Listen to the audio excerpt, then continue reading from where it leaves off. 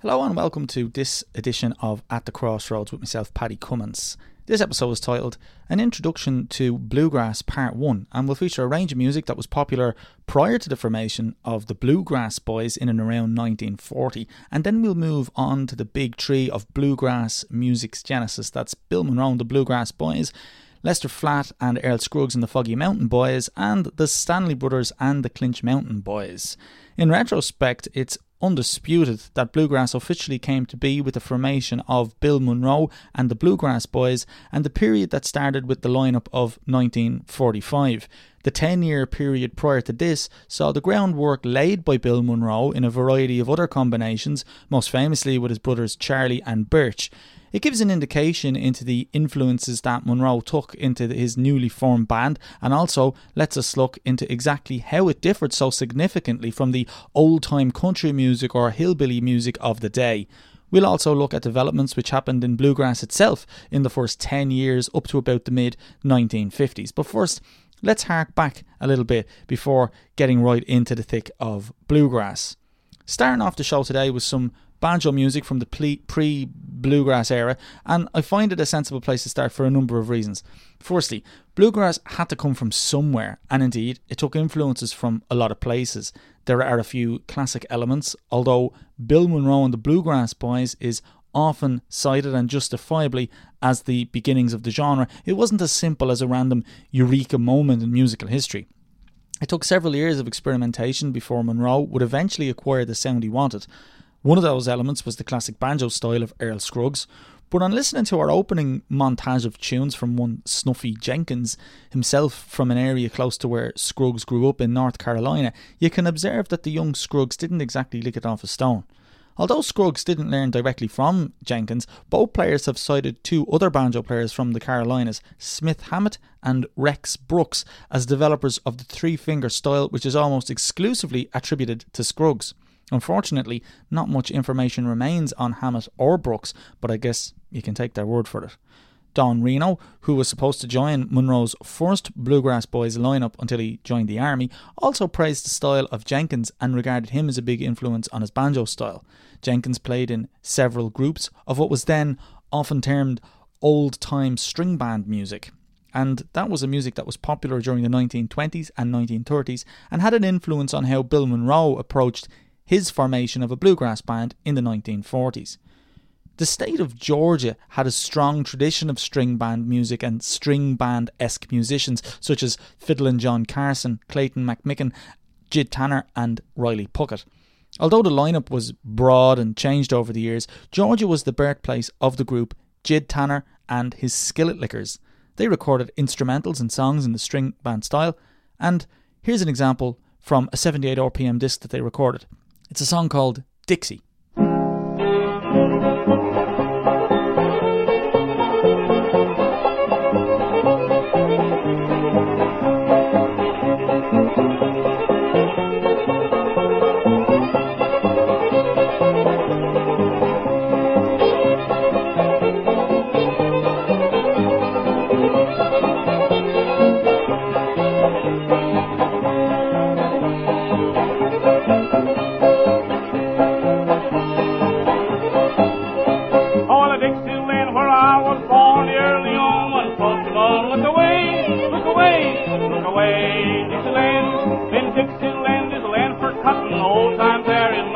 Look away, look away, look away, Dixieland. Wish I was in Dixie, away, hooray. Dixieland, I take my stand to live and die. Dixie, away, away, away down south of Dixie, away, away, away down south of Dixie.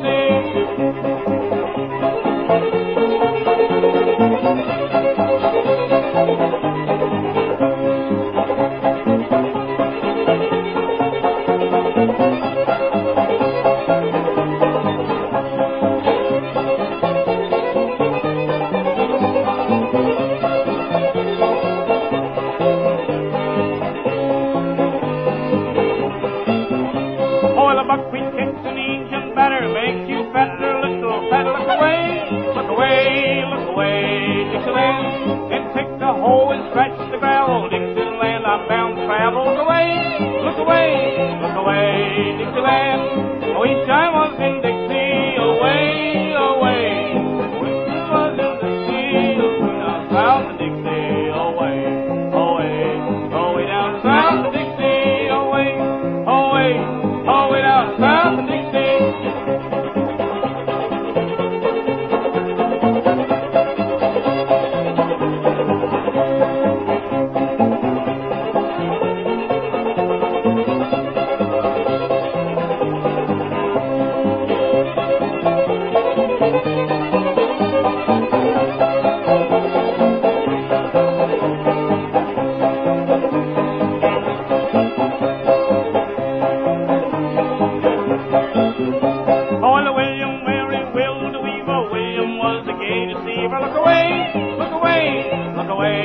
Dixieland. Well, when he put his arms around her, smiled as fierce as a 40-pounder. Look away, look away, look away, Dixieland. Wish I was in Dixie, away, hooray.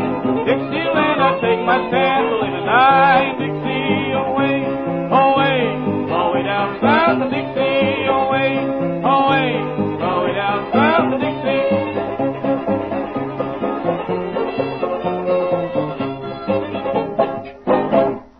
There you had Jid Tanner and his Skillet Lickers and the tune Dixie.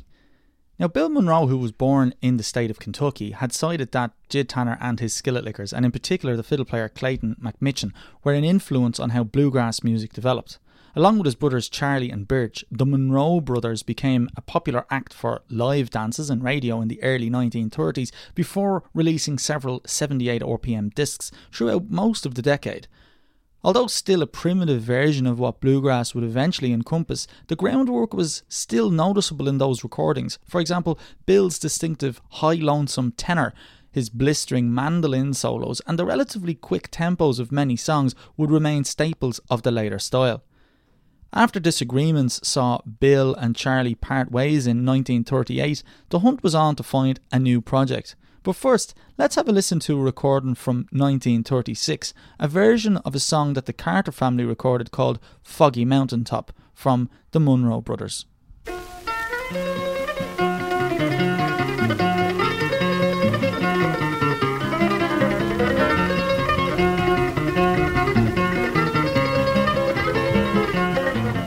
If I was on some foggy mountaintop, I'd sail away to the west. I'd sail all around this old wide world to the girl I love the best. If I had listened to what Mama said, I would not have been here today. While lying around this old jailhouse, a-weeping my sweet life away. Ole, ole, ole, ole,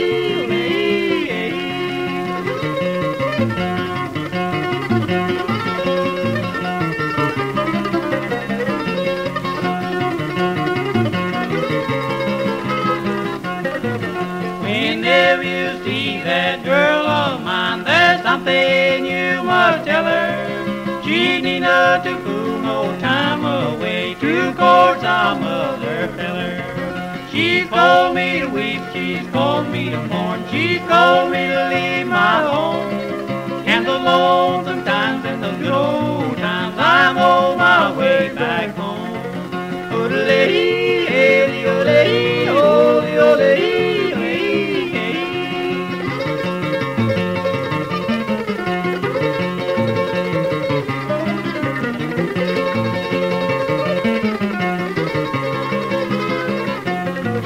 Whenever you go away courting, I'll tell you how to do. Pull off that long tail rouster bow, put on your navy blue. Oodle-ee, ole, ole, ole.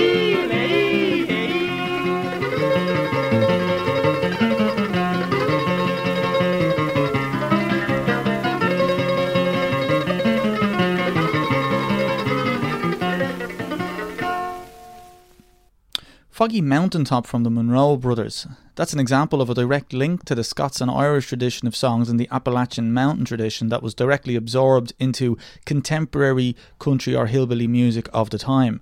Gospel hymnals were also massive in popularity, as well as comic songs and ones that linked back instead of to the Appalachian mountain tradition of the Scots-Irish, but to the African-American blues songs of slaves and prisoners.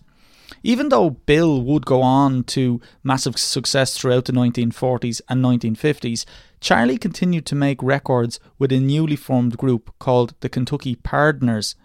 In their initial years, the music was more reminiscent of early country and old-time music, as this 1944 radio recording of Under the Old Hickory Tree will attest to. However, later recordings of the band would display a significant change in style to fall in line with the new bluegrass sound created by his brother. There's a dear old hickory tree, always in my memory. You will find it in the mountain on the hill. was beneath that hickory tree where I courted Rosalie, and it seemed that I can hear her whisper still. When the sun sinks in the west and the moon shines in the blue, and the nightingales are calling merrily, it is then you'll find me waiting with the love for only you in the shadow underneath that hickory tree.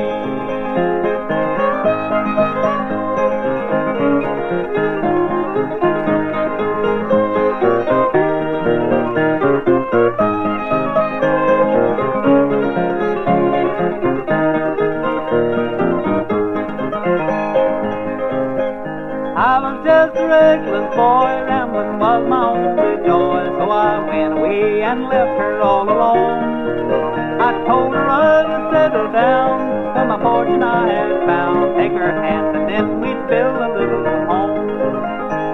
When the sun sinks in the west and the moon shines in the blue, and the nightingales are calling merrily, it is then you'll find me waiting with the love for only you in the shadow underneath that hickory tree.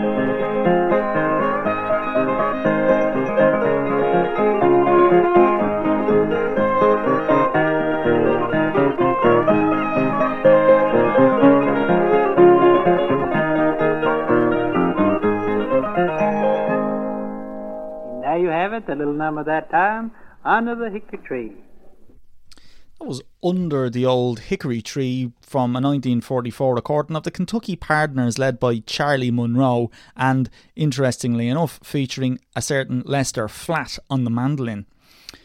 A very early radio appearance on the Grand Ole Opry by Bill Monroe and his band in around 1939 or 1940 displays what would come to set the standard for what bluegrass music would be for many decades after, indeed right up to today.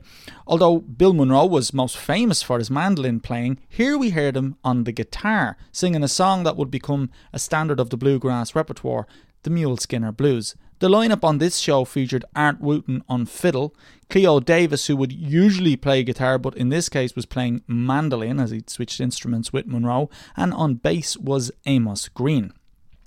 When the Bluegrass Boys were formed by Bill Monroe, they instantly became a popular feature on radio throughout the southern states. Pre-1946, their style was still very string band based, and many elements were borrowed from his duets with Charlie and other string bands of the time. At the end of 1945, this would change with the addition of Earl Scruggs on banjo, but until this point there was still plenty to rave about.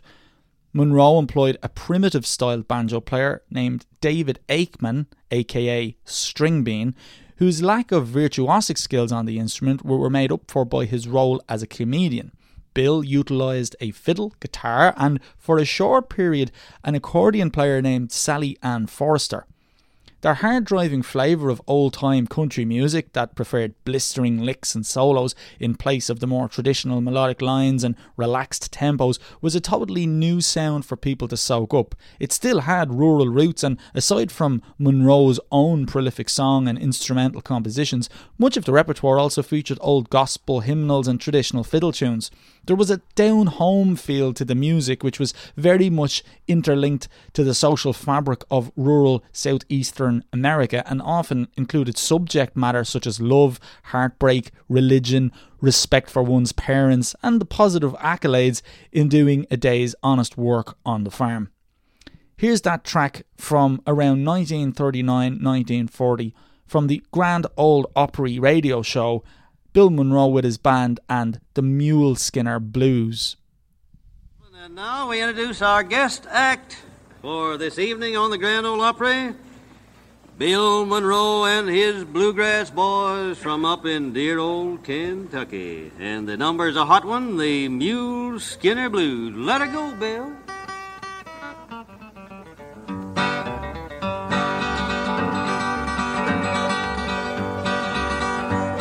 Good morning, Captain. Good morning, Shine.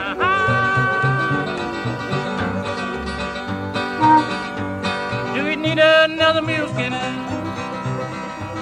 out on your new wood line?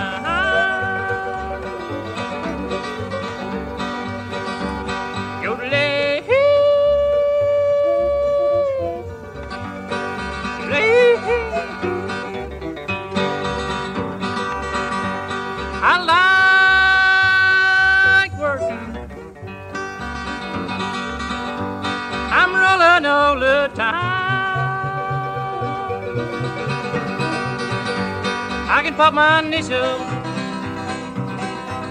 on a mule in the old time.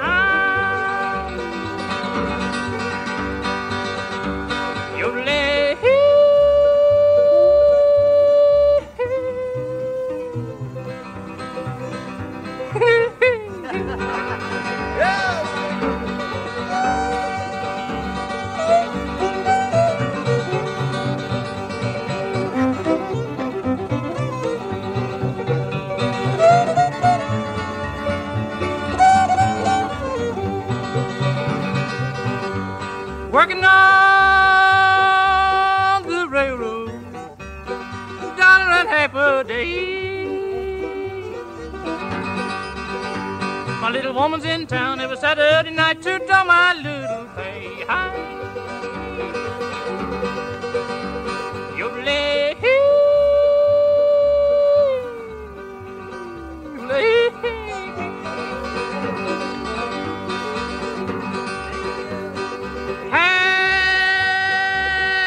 Water boy, bring that bucket around. If you don't like your job, set the water bucket down. Yodelay.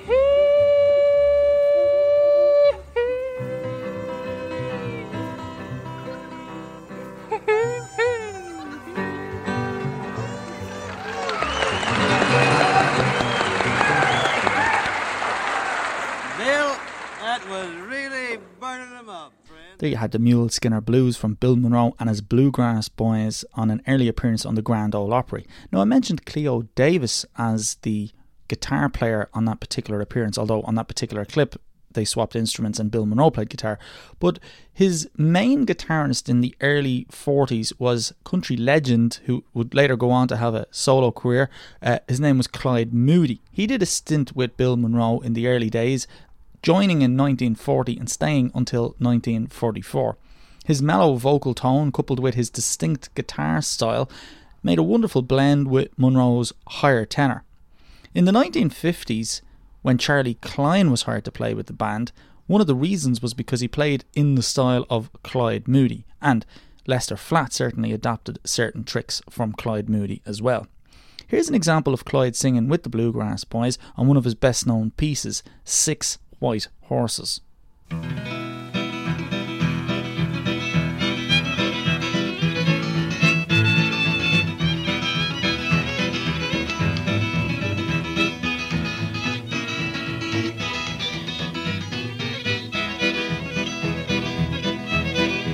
I'm leaving you to wear you off my mind. Lord, I'm leaving you to wear you off my mind. Lord, you keep me worried, troubled all the time.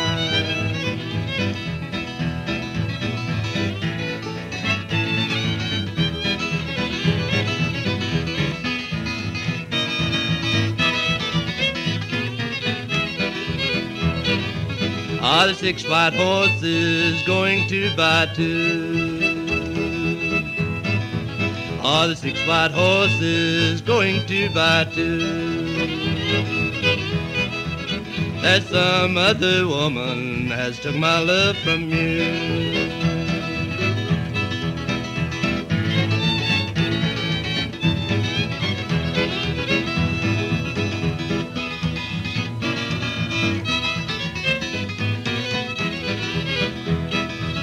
Oh, the train I'm riding is 16 coaches long.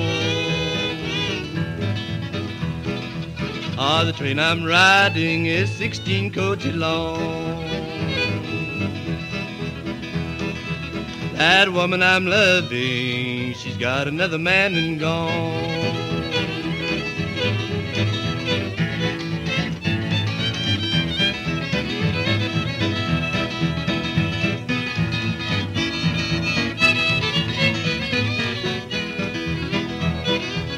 If you don't believe I'm leaving, just count the days I'm gone. If you don't believe I'm leaving, just count the days I'm gone. Next time you see your daddy, it'll be on Judgment Morn.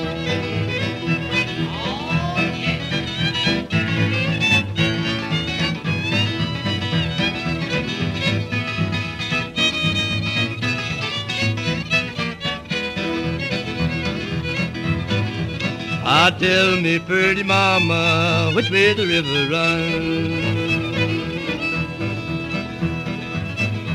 I tell me pretty mama which way the river runs. Run straight from my back door to the set of the rising sun. I'm going to play another example of a track from the period just prior to Scruggs signing in late 1945, featuring many of Monroe's famed bluesy mandolin rudiments. On this particular track, called the Rocky Road Blues from 1945, String Bean is playing bass. You'll hear Sally Ann Forster's accordion, and featured on fiddle is one of Monroe's early mainstays, Chubby Wise. The rhythm here has a certain, almost like a western swing flavour, and goes to show that while it's starting to have more elements of what would be called bluegrass, there was still a lot of experimentation going on, and it would be another few months before the style itself became solidified.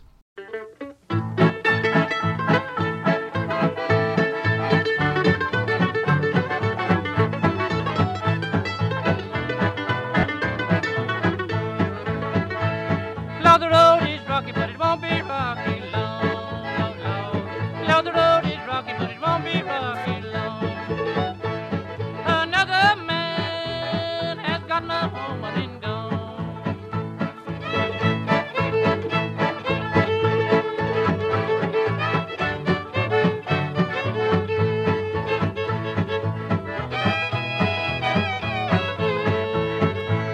I got the old blues, I'm running out the soles on my shoes. I got the old blues, I'm running out the soles on my shoes. My gal went away and she left me with the doggone blues. Lord, the road is rocky, but it won't be rocky long, Lord, Lord. Lord, the road is rocky, but it won't be rocky long.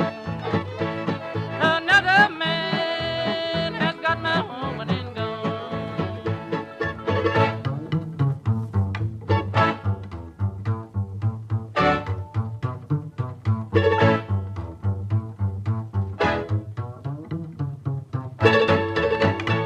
You'll never miss your water until the well runs dry. Lord, Lord. You'll never miss your water until the well runs dry.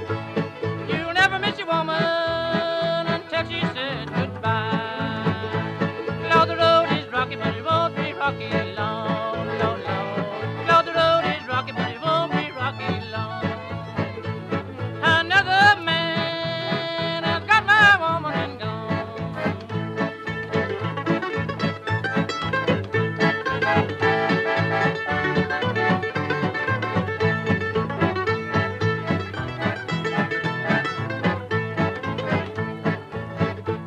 I wish to the Lord you'd bring my woman back home.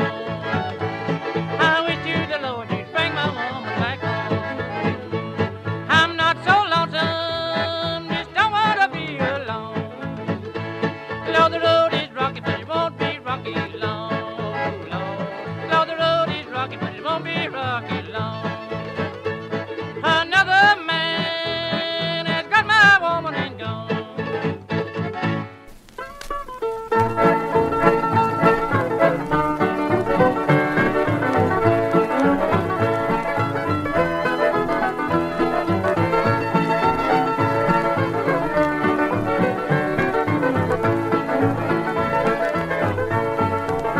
I hate to see the sunshine go just for a song. You ought to know, for it's true love I can't bargain. All of my sorrow you'll soon regret.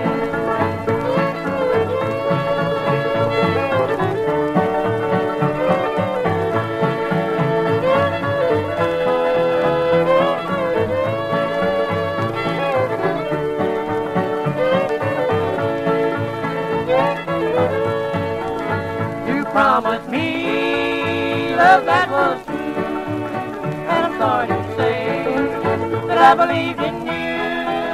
Oh, it's all turned out just like a dream. Left me so sad in the world it seems.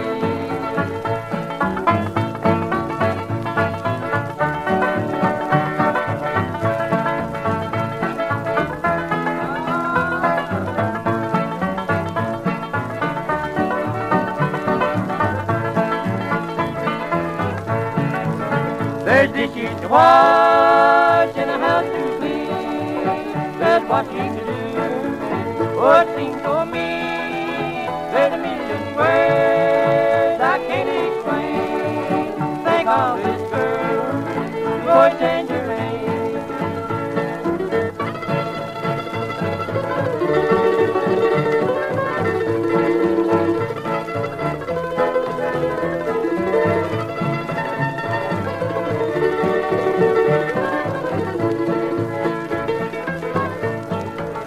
They'll go away and leave you at home. They never care if you're alone. They seem to forget they've got a wife. This story is sad, but it's a true lie.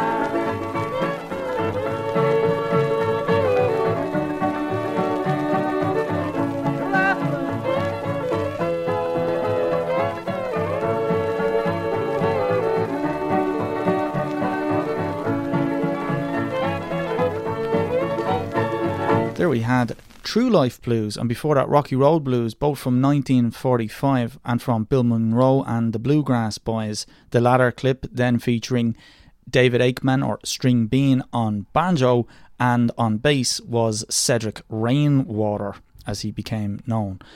Now, you may be asking, well, okay, Paddy, you've played an awful lot of Bill Monroe, and we're, a half an hour into the show. What's the story with that?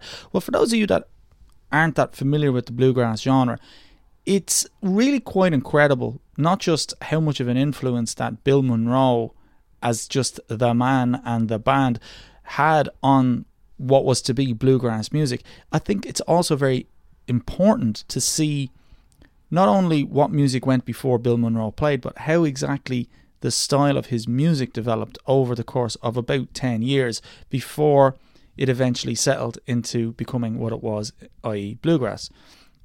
Before that seminal lineup of December 1945 and into early 1946, you can see Monroe was doing the rounds with his band and still fine-tuning his sound.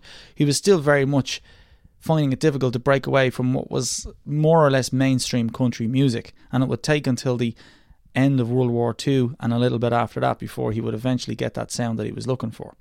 And so it was then, as 1945 drew to a close, Monroe hired banjo player Earl Scruggs and guitarist Lester Flatt to take his band into their next and probably most important phase. The big difference now was Flatt's rhythm guitar playing, much influenced from the previous guitar player Clyde Moody, which gave bluegrass its distinctive timing, and Scruggs' banjo style with its fluid, cascading, rolling sound was clean and functioned as a major driving force in the group, whereas before with String Bean it was a rhythmic instrument that took kind of primitive solo work. Now it was at the forefront and was a driving instrument, driving the rhythm, but also taking blisteringly impressive solos, such was Scruggs' own ability on the instrument.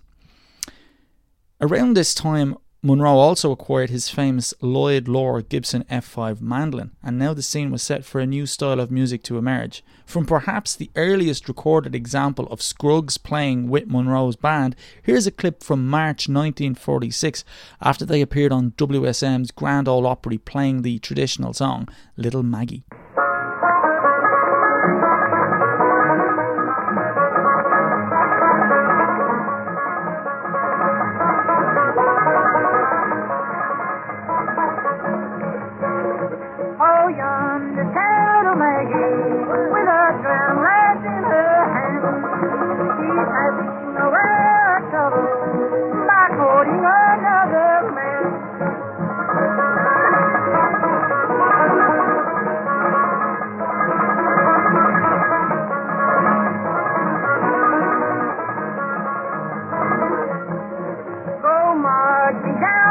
places with my suitcase in my hand. I'm going away for leisure. Lord, I'm going to some far distant land.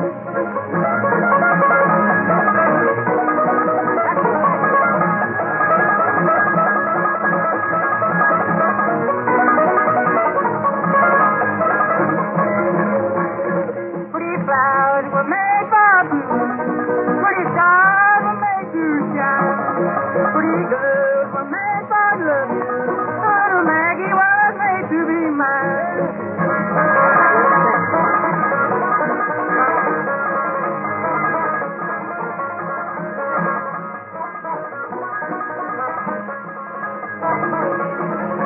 Oh, how can I ever stand it without you see those two blue eyes and the sweet smile that made me love her? Thought I wish that I could die.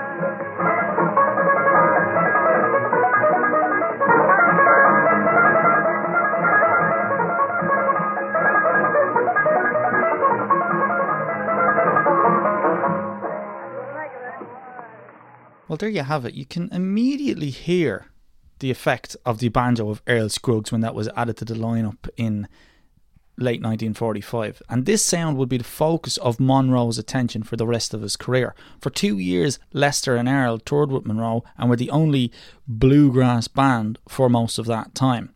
Now, we'll come back to Monroe and how his band developed and how bluegrass developed over the next 10 years or so, but it's about time we take a deviation from Bill Monroe for a minute and mention that in 1948, after differences came to the fore between them, Flatt and Scruggs left Monroe's band and they set up their own group called the Foggy Mountain Boys, and that featured Paul Warren on fiddle, Josh Graves on dobro, which was a new instrument to be added into the lineup of what was bluegrass music and something that set them apart from Bill Monroe's band.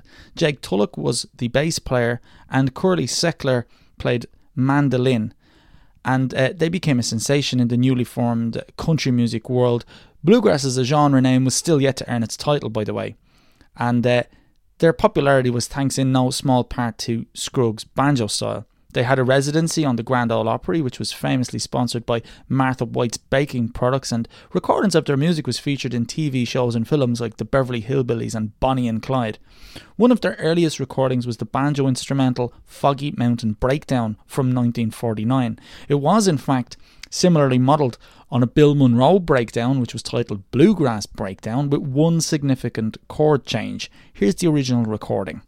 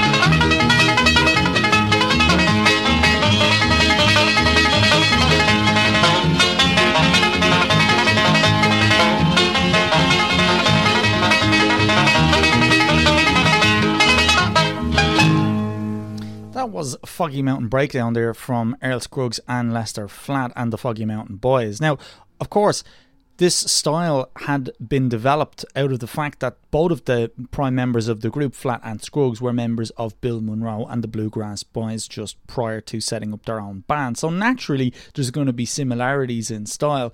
The banjo as the forefront, and really because of Earl Scruggs' incredible technique on the instrument, really set them apart in that way. Bill Monroe was, well, all about Bill Monroe, and the mandolin took a much more central role. Curly Seckler's mandolin playing, while definitely utilised, especially as a rhythmic chop on the offbeat and stuff like that, wasn't really ever at the forefront. And also, as I mentioned earlier, Josh Graves was the first dobro player to really meld the instrument into a bluegrass context. So even though on the face of it, and in certain circumstances, it can seem that they weren't doing that much different, in the context of the nitty-gritty of the music and even just the instrumentation, there was quite a lot different stuff going on. If there was a big three of bluegrass music's genesis, the final piece of the puzzle would be the Stanley Brothers and the Clinch Mountain Boys. Fronted by brothers Carter and Ralph Stanley, respectively playing guitar and banjo, they formed in 1946 and cited, amongst many others, the music of the Monroe brothers as influences on their own. Since bluegrass music is very much rooted in the traditional music of the Appalachian Mountains, and to a certain extent the blues music of African American slaves, Monroe's claim on the style of the music wasn't always greeted with open arms. The Stanleys would regularly claim that the music they played was hillbilly or old-time country music, and basically suggested that it had been as old as the hills. Monroe, in a sort of a way, took them as a threat to his musical vision, and for many years, in fact, there was a difficult coexistence between them. But once those differences of opinion were put aside, the two groups cooperated to the extent that, while on a hiatus from the Clinch Mountain Boys, Carter Stanley himself did a stint with the Bluegrass Boys. Here's a clip from an early Stanley 78 record called Mother No Longer Awaits Me at Home. After that, I'm going to play their version of Little Maggie. And when that comes up, note that it's interesting to compare the more laid-back approach that they have in contrast to Bill Monroe's livelier approach to the song. And the fiddle player on that version of Little Maggie, I assume, is Leslie Keith.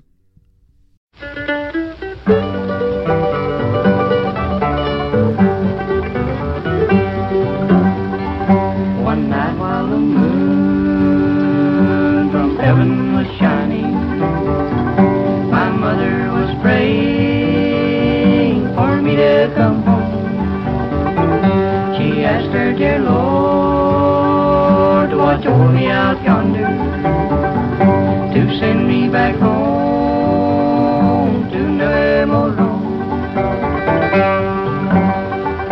When I left my old home way back in the mountains, I said I'd return with honor and fame, but a young reckless heart turned wrong at the crossroads. Now as I go home, I bring mother's shame.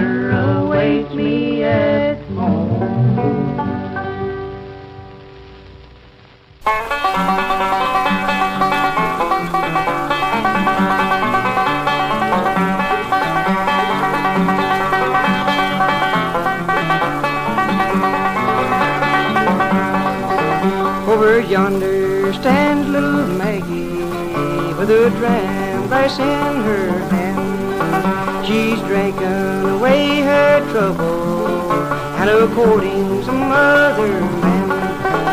Oh, how can I ever stand it to see them two blue eyes shining in the moonlight like two diamonds in the sky.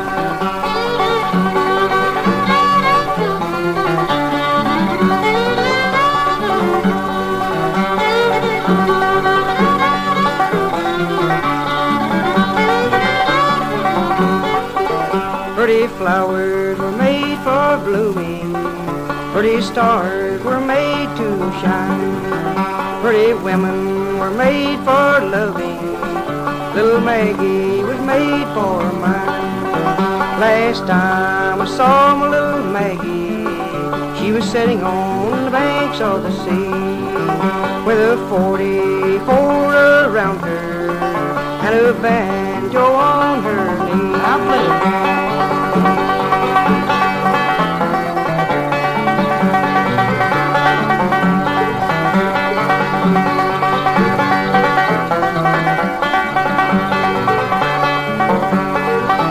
I'm a-going down to the station with my suitcase in my hand. I'm a-going to leave this country.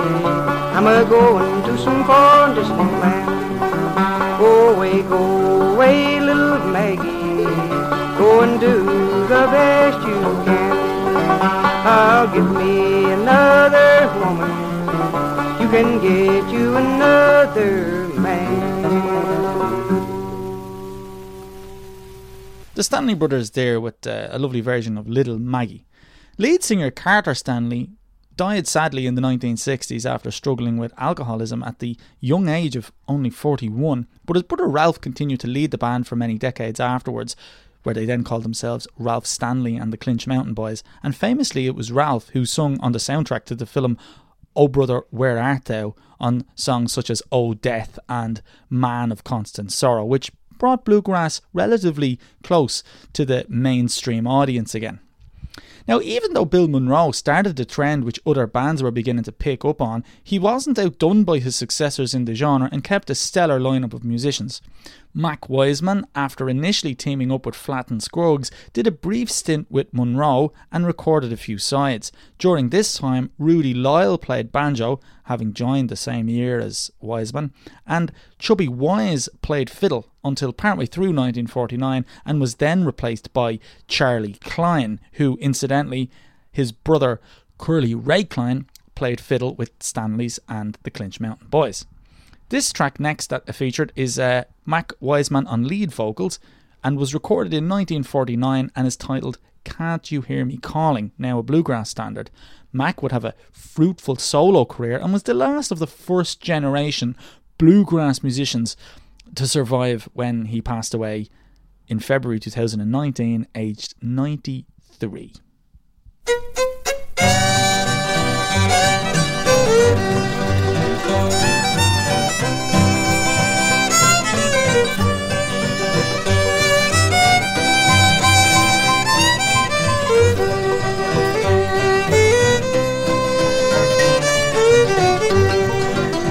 The days are long, the nights are lonely, since you've left me all alone.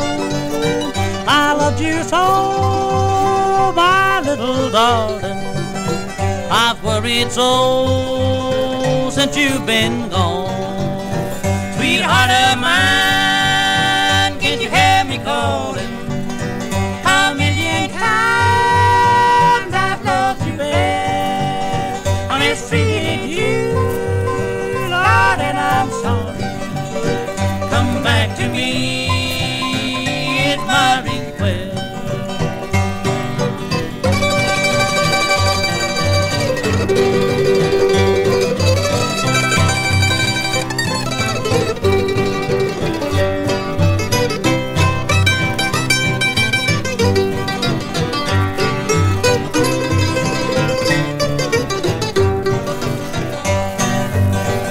remember now the night we parted. A big mistake has caused it all. If you'll return, sunshine will follow. To stay away would mean my fault. Sweetheart of mine, can't you hear me calling? A million times I've loved you best. I mistreated you, Lord, and I'm sorry. Come back to me is my request.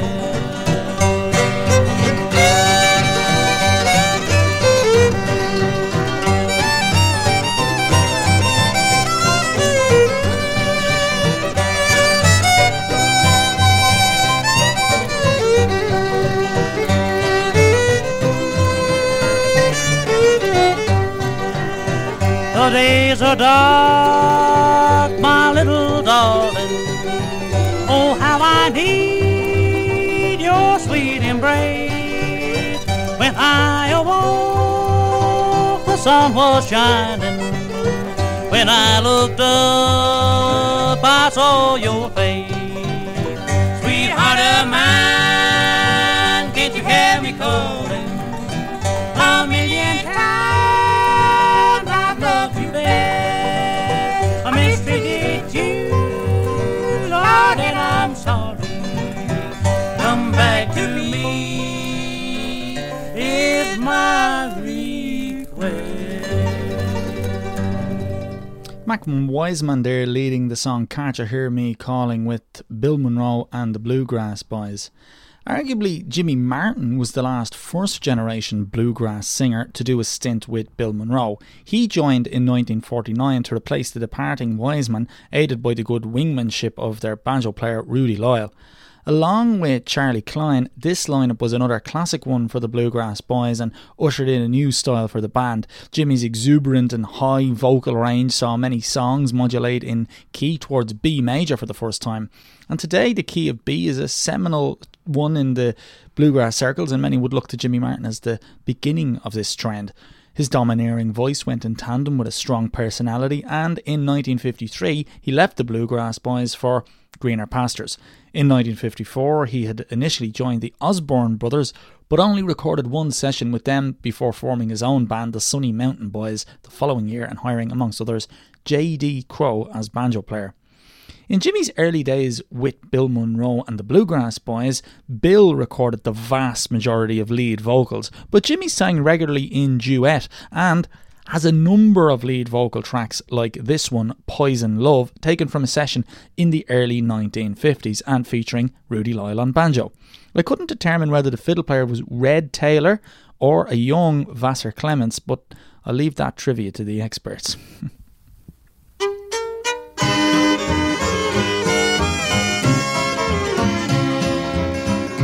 While you cause the love has stained the lifeblood in my heart and soul, dear,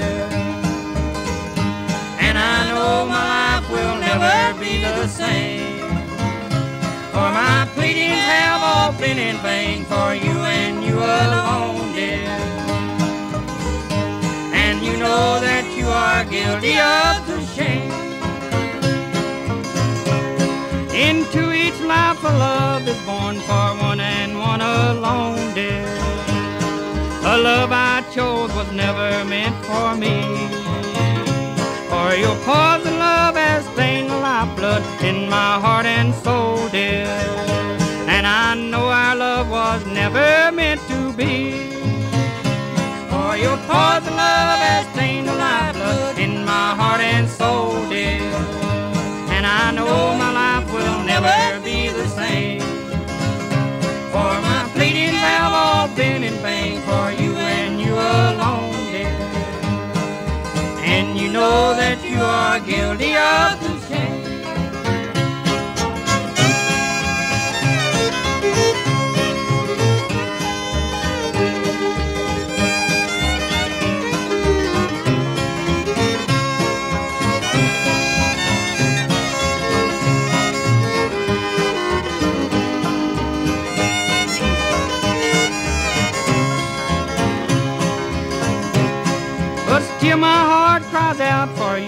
and you alone, my darling, and makes me never ever let you go. But my pleading have all been in vain for you and you alone, dear. And my better judgments tells me to say no. For your poison love has taken the lifeblood in my heart and soul, dear. And I know my life will never be the same. For my pleading have all been in vain for you and you alone, dear. And I know that you are guilty of the shame. Poison Love there with Jimmy Martin on lead vocals and playing with Bill Monroe. About 150 musicians passed through Bill Monroe's band throughout its existence until his death in 1996, and it became somewhat of an institution for successive generations of budding bluegrass musicians looking to cut their teeth in the genre. Monroe's biggest mainstay, longest mainstay, was the fiddle player Kenny Baker, who, much like Earl Scruggs and Bill Monroe himself, devised a new style with which to fit his instrument to the music. Baker's fiddle playing was based on his experience in Western swing and his love of gypsy jazz, and this smoother, flowier style of fiddle playing deviated considerably from the old-time based style that had been the focus of many fiddle players up to that point, like Charlie and Curly Ray Klein, Paul Warren or Chubby Wise. Kenny Baker joined in 1957, but the two clips I'm going to present to you are from 1963, and I feel they're a sensible point to close the episode.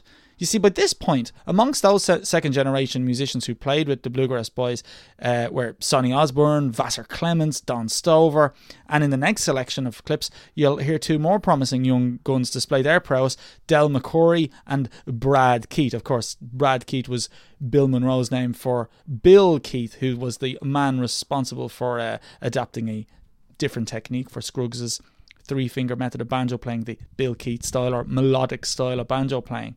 And bluegrass would develop considerably through the 1960s and take influences from other genres and musicians such as Clarence White of the Byrds fame. Many musicians who went on their own way in the 1950s, like Jimmy Martin and Mac Wiseman and the Osborne brothers, not to mention those who never did time with Monroe in the first place, were bringing bluegrass to a point where getting hired by Bill Monroe was far from the only opportunity available to get involved in the music professionally. Stage 1 was well completed and Stage 2 was about to explode with all kinds of possibilities.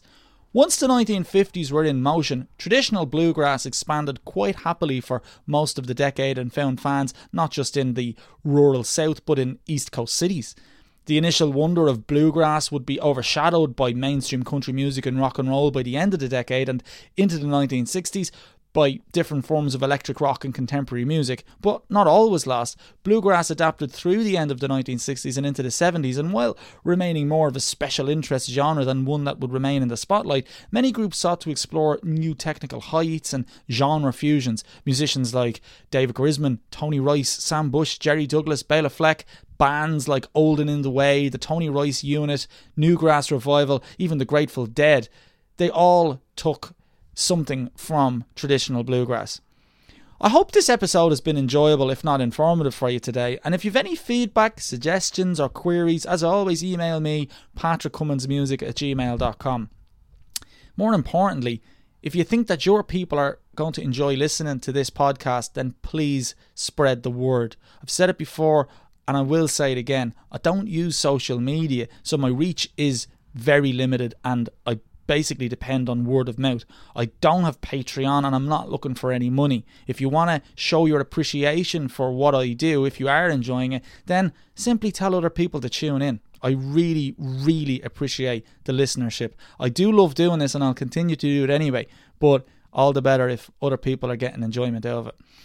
It's always available on Spotify or Acast. So I'm going to leave you with that aforementioned lineup of Bluegrass Boys. First up, Del McCoury's going to take the lead on I Wonder Where You Are Tonight, and then Bill Keith takes us home with an instrumental, The Devil's Dream, all featuring that wonderful innovator Kenny Baker on fiddle. So from me, Paddy Cummins, look after yourselves and I'll see you soon at the Crossroads.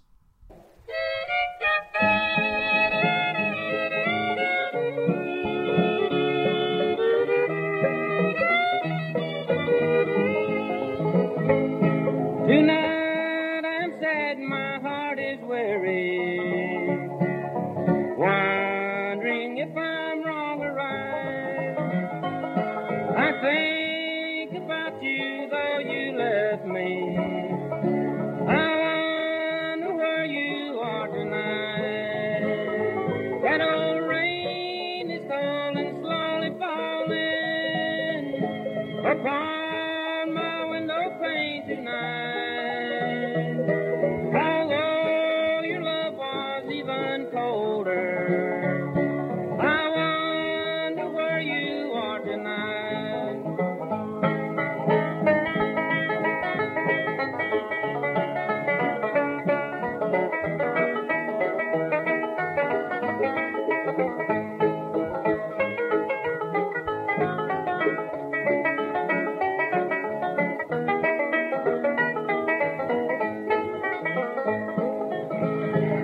Then came the dawn, the day you left me.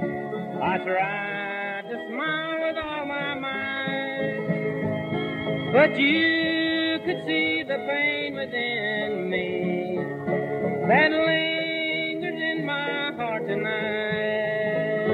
That old rain is falling, slowly falling upon my window pane tonight. Although your love was even colder, I wonder where you are tonight.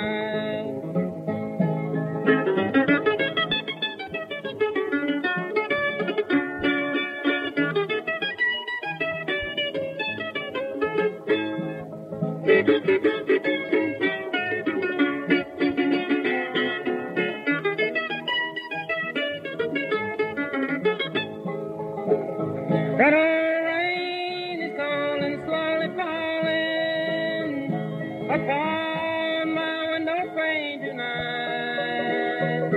Although your love was even colder, I wonder where you are tonight.